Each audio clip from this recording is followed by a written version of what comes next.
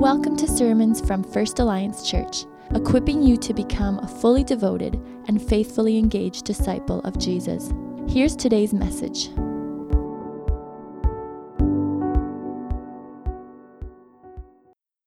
Christ is alive. He is our living Savior. Amen? The Ascension in the Gospel of Luke is this powerful scene. The ascension of Jesus, this moment of Jesus rising up to heaven at the end of the Gospel of Luke, is actually only mentioned of the four Gospel writers in the Gospel of Luke. But it's really important to him. We see Luke ending off Luke 24 with a mention of Jesus ascending into heaven. Then he begins a second book, the book of Acts, recapping the same scene, noting that Jesus goes into heaven and he will return in the same way at the end of time to gather his people. The ascension to Luke is a big deal. So kind of keep that thought in the back of your mind. And as we go through our text today, hopefully we will see how an ascended Jesus is with us in the midst of this pandemic. My name is Pastor Tim, and I am really thankful. Today we're coming to the end of the Gospel of Luke. We've been studying this book, and it's been a joy to see Jesus continually. We've even had an opportunity as a congregation to read through the Gospel of Luke in the season of Lent. Luke 24 has us exploring the risen Jesus. He is showing himself to his disciples. He's explaining himself through Scripture to them, and he is even breaking bread, and they're recognizing who he is. So let me read for us our text today, Luke chapter 24, verses 36 to 53. And if you have your Bibles, just open them up on your computer, on your laptop, on your phone, or just in front of you on your lap, and kind of keep it open. We love Scripture, and we love to allow Scripture to speak to us. So let me read our text from Luke 24. I'll pray for us, and then we'll dive in to today. Luke chapter 24, verse 36. While they were still talking about this, Jesus himself stood among them and said to them, "Peace be with you." They were startled and frightened, thinking they had saw a ghost. He said to them, "Why are you troubled? And why do doubts rise in your mind? Look at my hands and my feet. It is I myself. Touch me and see. A ghost does not have flesh and bones, as you see I have." When he said this, he showed them his hands and feet. And while they still did not believe it because of joy and amazement, he asked them, "Do you have anything here to eat?" They gave him a piece of broiled fish, and he took it and ate it in their presence. He said to them, "This is what I told you while I was still with you. Everything must be fulfilled that is written about me in the law of Moses, the prophets, and the Psalms." Then he opened their minds so they could understand the Scriptures. He told them, "This is what is written. The Messiah will suffer and rise from the dead, and on the third day, and repentance for the forgiveness of sins will be preached in his name to all nations, beginning at Jerusalem. You are witnesses of these things. I am going to send you what my Father has promised, but stay in the city until you have been clothed with power from on high." When he had led them out to the vicinity of Bethany, he lifted up his hands and he blessed them. And while he was blessing them, he left them and was taken up into heaven. Then they worshipped him and returned to Jerusalem with great joy. And they stayed continually at the temple, praising God. Let's pray. Jesus, I ask right now, come Holy Spirit and open our minds so that we can understand the Scriptures. Thank you that the Scriptures are your gift to us. And so Holy Spirit, come help us see Jesus more clearly. And help the words that I preach be your words for your glory. And may, as we spend time in your word, Holy Spirit, come and show us who we are, what we are called to, and how an ascended Christ matters and calls us into worship. And we pray this in Jesus' name. Amen. I heard this story, kind of an analogy in seminary. It's not a real story, but I'll tell it to you. Imagine having like a grandmother in your life, someone who was, committed to you and loved you, would come to your soccer games, would always give you $25 for Christmas and your birthdays, and was ever present in your life. Imagine she passes away, and then after her funeral, you and your parents are just cleaning up her house and just trying to tidy everything up in order to sell the house. And as you're reflecting upon the life of your grandmother, you come across this little drawer and you open it up and you start looking through these files. And all of a sudden in these files, you pull out documents and they're redacted. And you're starting to look and wonder, and you start to realize all of a sudden, oh my goodness, I think my grandmother worked for the CIA. And like the grandmother that you knew is no different. It's not like she lied to you her life. But all of a sudden, these documents and all these things you found shed a fuller picture or a light upon who your grandmother is. You start sharing this with your parents, and you're like, Dad, remember when you said the hardest part of being a teenager was when your mom missed your 16th birthday? I think it was because she was JFK's advisor on the Bay of Pigs invasion in '61. That's why she missed your birthday. I mean, this is something you'd want to know when you're a little kid. It'd be the greatest playground brag of all time, Yeah, well, my grandmother works for the CIA. The reality is, your grandma is still your grandma, and she still loved you. But these documents and these files all of a sudden provide a fuller picture of who she was. You see, Jesus is doing the same thing with his disciples. He's taking them to God's word, to the scriptures, to show them who he was and how scripture had spoken hundreds of years before he came what the Messiah would do and how he would act and who he was. Let's take a look at verse 44 if you have your Bibles. Jesus said to his disciples, "This is what I told you while I was still with you. Everything must be fulfilled that is written about me in the law of Moses, the prophets, and the Psalms." Jesus is the fulfillment of Scripture. But what did Scripture say? Let's look at verse 45 to 47. Then he opened their minds so they could understand the Scripture. He told them, "This is what is written. The Messiah will suffer and rise from the dead on the third day, and repentance for the forgiveness of sins will be preached in his name to all nations, beginning in Jerusalem." Today, I just want to focus on three things that were revealed about Jesus through Scripture. The first one is that the Messiah must suffer. The second is that Christ must have physically risen from the dead. And finally, that repentance and forgiveness is a gift for all people. When we talk about a suffering Jesus, it's not something that's common in the minds of people. It's not what people expect a savior or a hero to be. We all have expectations in our life for the people in our lives. Some of us, for our roommates, we have an expectation that our roommates will do their own dishes and put their own dishes away. In marriage, we have an expectation sometimes that our spouse will do their own dishes and put their own dishes away. And sometimes, even as parents, we have this high bar. Hopefully one day, our kids will even be able to do their own dishes and put them away. The Jewish people had an expectation about who the Messiah was. You see, they had been living under oppressive regimes for centuries. From the Babylonians to the Assyrians to the Persian Mede Empire to the Greeks and now the Romans in the time of Jesus. They longed for the days of King David and King Solomon when Israel was a great empire and other nations respected them and came to them for advice, wisdom, and to see their greatness. They longed for a king to rule over them. When Jesus shows up on Palm Sunday 1 week before his death, some people are thinking, here's the heralded Messiah, the king, the coming king, the one that we've been looking forward to. They lay down their cloaks, they wave their palm branches in hope that he would overthrow the Roman party. Yet Jesus wanted to do something else. He wanted to show them what were the expectations that Scripture had given centuries before about who this Messiah was.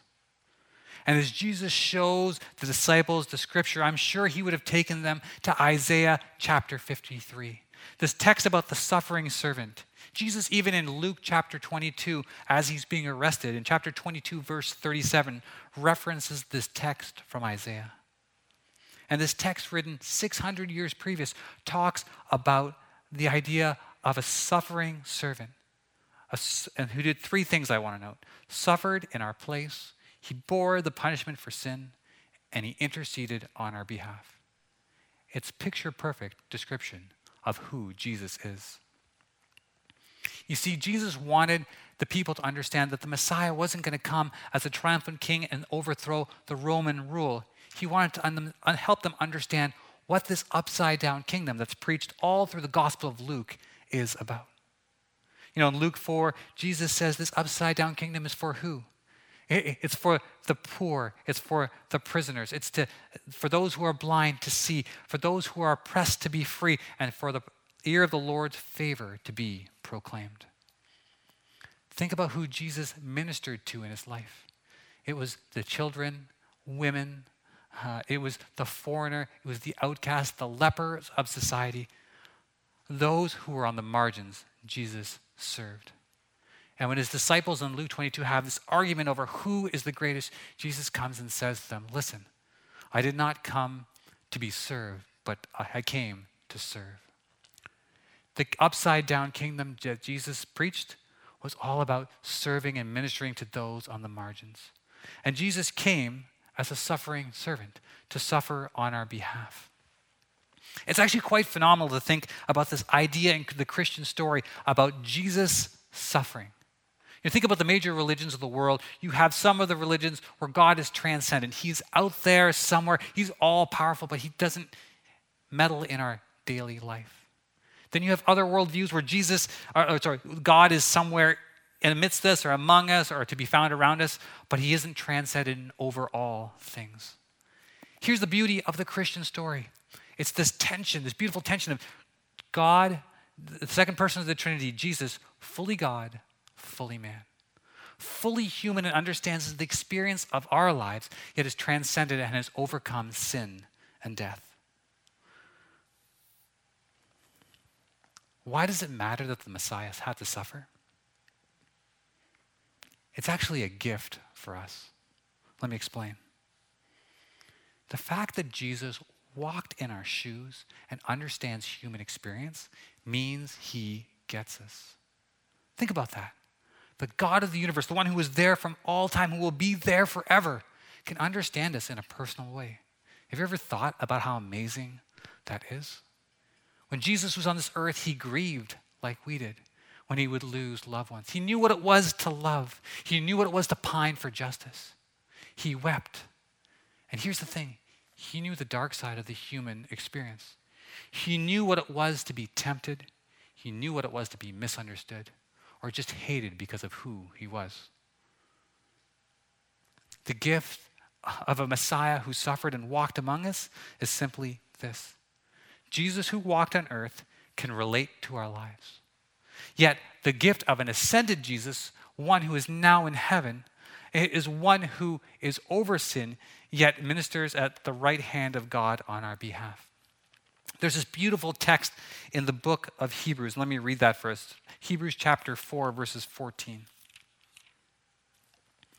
Therefore, since we have a great high priest who has ascended to heaven, Jesus, the Son of God, let us hold firmly to the faith we profess. For we do not have a high priest who is unable to empathize with our weaknesses, but we have one who has been tempted in every way, just as we are, yet did not sin. Let us then approach God's throne of grace with confidence, so we may receive mercy and find grace to help us in our time of need. If you think about it, what Jesus has done for us allows us to approach him with confidence because he empathizes what it means to be human. What does that mean? Well, that means right now in the midst of this pandemic, you can run to him. You know, when we go through difficult times, here's the reality. We run to people who what? Who get us, who understand us. When I went through a season of burnout and anxiety, who were the people that I ran to and spent time with? People who struggled with mental health, depression, because they just got what it meant to go through those pains and troubles. And I don't know what it is for you. Some of you are grieving the loss of a loved one. Some of you are baffled about what your future holds and how you're going to pay the bills. You're struggling with aging parents or raising your kids. You just don't know what to do. So you surround yourself with people in the same walk of life. Here's the joy of a suffering Messiah who's walked on this earth. He can walk with us through any of our journeys that we go through. And because he's ascended to heaven, he is over all and he ministers to us from heaven. He has conquered sin and death, and he can relate to us because he has walked in our shoes. This is the gift we get because Jesus chose to suffer and live a life just like ours. He understands us, he relates to us, and he knows what you're going through right now. Jesus had to suffer. At the second point, we see that Jesus wanted to help his disciples understand was that Jesus was physically raised. If you look at verse 36, I love this whole text. I find it just really amusing and funny. You see Jesus shows up at a party, kind of, at their homes, out of nowhere, just appears and declares, "Peace be with you." Like imagine being at your friend's house. Remember those days we could gather with friends and like hang around inside and do all those fun things? It'll come back. We're getting there. And we look forward to the day where we can just hang out together in people's homes. Yet imagine sitting in your home and all of a sudden, boom, someone appeared in the middle of your room who was supposed to be dead, and their first words to you were, "Peace be with you." Really, like people would choke on their food, spit out whatever they were drinking, yelp, scream, holler, run out of the room. Yet Jesus, probably with a smirk in his face, that's how I imagine the scene going down, with a little "peace be with you." Yet in verse 37, he sees that they're startled, and they think they're seeing a ghost. He says, "No. Why are you troubled? Look at my hands. Look at my feet. See those giant nail marks in there? This is me, the one who was just crucified on the cross." He invites them to come, touch, and see. You can't touch a ghost. That's why he invites them to come. And in their disbelief, as they move toward Jesus, as they're trying to grasp this, Jesus says this passage of great detail. You know what? To prove to you I'm not a ghost, bring me, not the boiled, not the steamed, bring me the broiled fish, please. And he eats it in front of them to show them that he is in some physical body at that moment. You see, what Jesus is trying to do here, and why does this all matter? This is a really good question. Why does this all matter? Because Jesus is in what the theologians call a resurrected body. It's not his old body that he died in, but it's neither is it a ghost or something not physical. It's a physical, real reality that he walks around in. It's this new resurrection body that he's been gifted that we will one day be gifted as well. So why go down this road? Because I think it's really important to understand that what Jesus did on the cross isn't a metaphor. It's something real, that we believe in a historical Jesus who died and rose from the dead and ascended to heaven. In 1 Corinthians 15, Paul makes note of this, and he makes it really clear. You'll understand this analogy, but when you invest your money, they say diversify is one of the first things you do when you invest your money. Why? Because you don't want to put all your eggs in one basket. Well, the reality of the Christian story is that we literally put all our eggs in the basket that Jesus rose from the dead. Because if he didn't rise from the dead, we don't have any faith to stand on. And the Apostle Paul notes this to the early church in his letter to the Corinthians. And if Christ has not been raised from the dead, our preaching is useless, and so is your faith.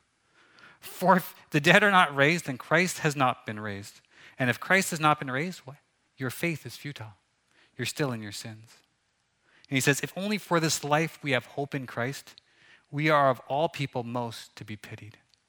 That's pretty pointed. He's saying that if Jesus actually didn't rise from the dead and ascend to the right hand of the Father, what we believe is just a big joke. We don't actually have anything to put our faith in. I pity my family who has to watch movies with me, but there's often in scenes in movies where you get to the end and they're trying, it's an inspirational movie, and they say, you gotta just believe, or you gotta just trust, and that helps that person launch into something that ends racism or conquers their personal problems that they're going through. And I always get really upset in those scenes because I want to yell, faith in what? Are you just believing that there's some good omens in the universe working for you, or that if you just believe it, it'll happen? You see, when Christians say, place your trust or faith in Christ, we're putting our trust in the fact that Jesus died on the cross for our sins, rose from the dead, and has ascended to the right hand of the Father. See, without that, we have no hope. The Christian hope is rooted in a physical resurrection. You see, Jesus is taking his disciples to Scripture in Luke to help them see that their faith is rooted in a physical resurrection of the Messiah. Now, I know there's many of you out there who are like, Jesus actually rose from the dead, or I don't know if I believe that. Because as I said, as Christians, without this, we have no hope. And so I implore you to just study and research and learn about the resurrection. Pick up books like Lee Strobel's Case for Easter, Tim Keller's Hope for the Times of Fear, and just dive into that. And if you have any questions, feel free to use our Connect form. We'd love to just sit down and see where you are on your journey of faith. Jesus had to be physically raised from the dead, and this is the Christian hope. We have a Messiah who suffered, one who was actually raised from the dead, and finally, one who offers repentance and forgiveness as a gift for all people. Now, we're talking about sin, we're talking about forgiveness and repentance, and I know often the idea of repentance is a dirty word. It brings upon us the ideas of like shame and guilt. And in the Christian story, it's really interesting. God created the world. He created humankind in his image, yet we chose to sin and do our own thing. Yet God, who gave us our autonomy and our choice, kept pursuing us in his great love, even though we turned away from him.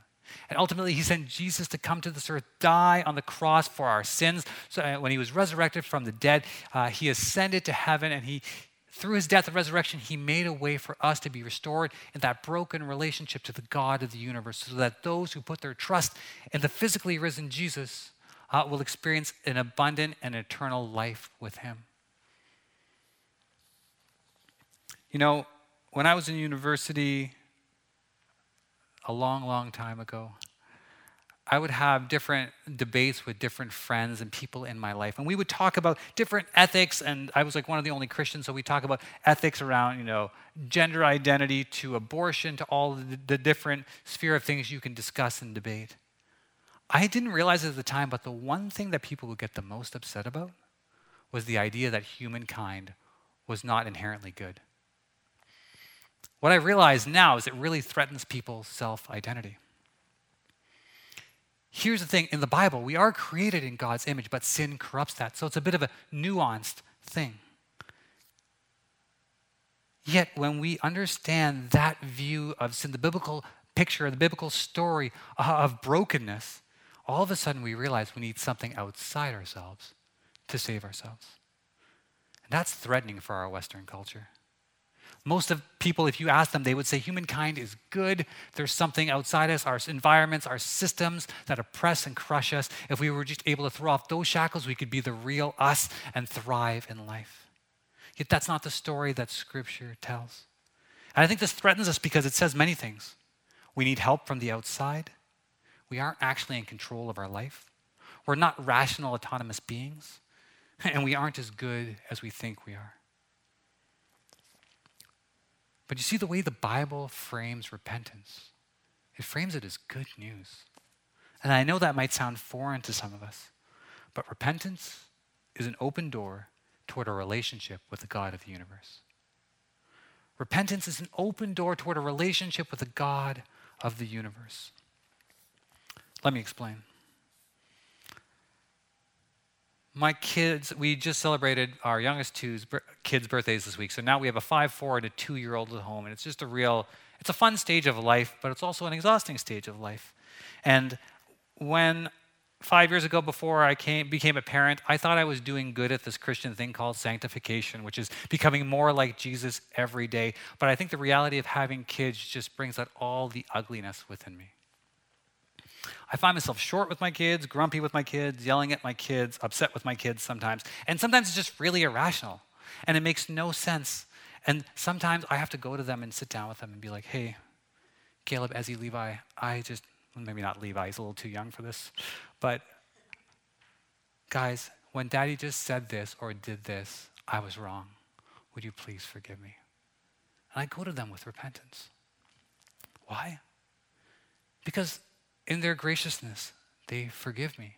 And you know what that does? It restores my fellowship with them. I'm always going to be their dad. They're always going to be my son. But that relationship is healed. And we actually connect and we grow closer to one another. It's the same with the God of the universe. He's not a God out there who said, like a parent, like I often do, say sorry to your brother or else, you get a timeout, who forces us to repent and say sorry. He waits there with open arms, gives us our choice, and says, I'm waiting for you to come back with arms wide open, waiting to embrace and hold you close. See, our God offers us this gift of repentance as a way to draw us back into the rich fellowship we have with the God of the universe. Now, I realize as we talk about repentance and sin, some of you may say or even object, like, I hate that word sinner. Or, I have no problem with God, but sometimes it's Christians that are the more troublesome issue. And I'm going to actually agree with you. It is. It's actually, in many ways, the common thread across humanity is the brokenness of our sin. We are all sinners. It's a common struggle that we all have. And the reality is, when you understand the gospel or the good news that is of the story of Christ, is that no one is better than anyone else. If you feel like people have put you in your place because they said this sin is worse than that sin, or you feel judged, I just want to say sorry that you've had to experience that. And as Christians, we continue to learn and grow. We're not perfect people by any sense. But we turn to the grace of Jesus to help us live our life. We realize that repentance is a gift given to us so that we can be restored in that rich relationship with the God of the universe. And our God waits for us with arms wide open, waiting for us to return to him. After Jesus, shows from Scripture and reveals to them that the Messiah must suffer, that the Messiah must be physically risen from the dead, and that repentance is a gift that is meant to be proclaimed to all the world, he takes them to that final portion of Luke, which we often refer to as the Ascension. Let me read to us from verse 50. When he led them out to the vicinity of Bethany, he lifted up his hands and blessed them. While he was blessing them, he left them and was taken up into heaven. Then they worshipped him and returned to Jerusalem with great joy. And they stayed continually at the temple, praising God.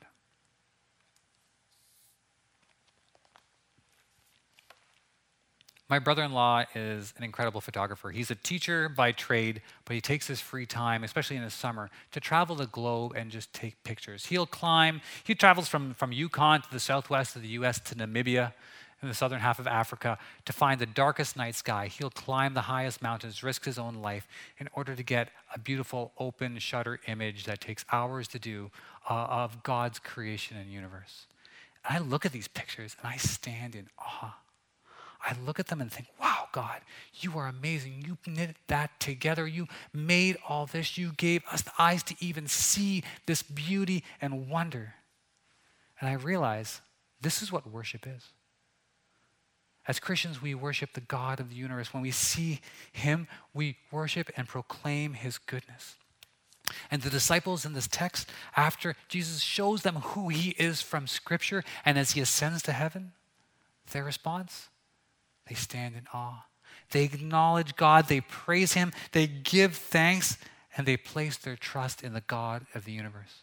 Even after he ascends to heaven, they gather together and just praise and worship the one true God who sent his Son to suffer in our place, who physically died in our place in order to open the door for us to be restored in relationship with the God of the universe. You see, an ascended Christ leads to worship. This is the Christ who suffered like we did, yet has conquered sin and death. This is the Christ who actually died on the cross so that he could overcome sin and death. And this is the Jesus who offers the gift of repentance, not just to Christians, but to the entire world, so that they may experience the richness and joy that comes with knowing the one true God of the universe. This is the Christian hope. It's a hope for all people. Let's pray. Father, we come to your scripture and we say, open our eyes so that we may see you. Come, Lord Jesus, and help it. Reveal to us who you are. Thank you that you had to suffer, that you chose to suffer, that you know what it's like to be human, to experience grief and joy and pain and tragedy and temptation, brokenness and hatred. Thank you that you gave your life so that we can have eternal life with you. And thank you that repentance is this beautiful gift given to us, and a gift that we can proclaim and give to others about who you are and what you have done for us. And Holy Spirit, as you are working in our hearts, and as we turn now and worship you in song, may you continue to move in our hearts and show us what you are calling us to. Amen.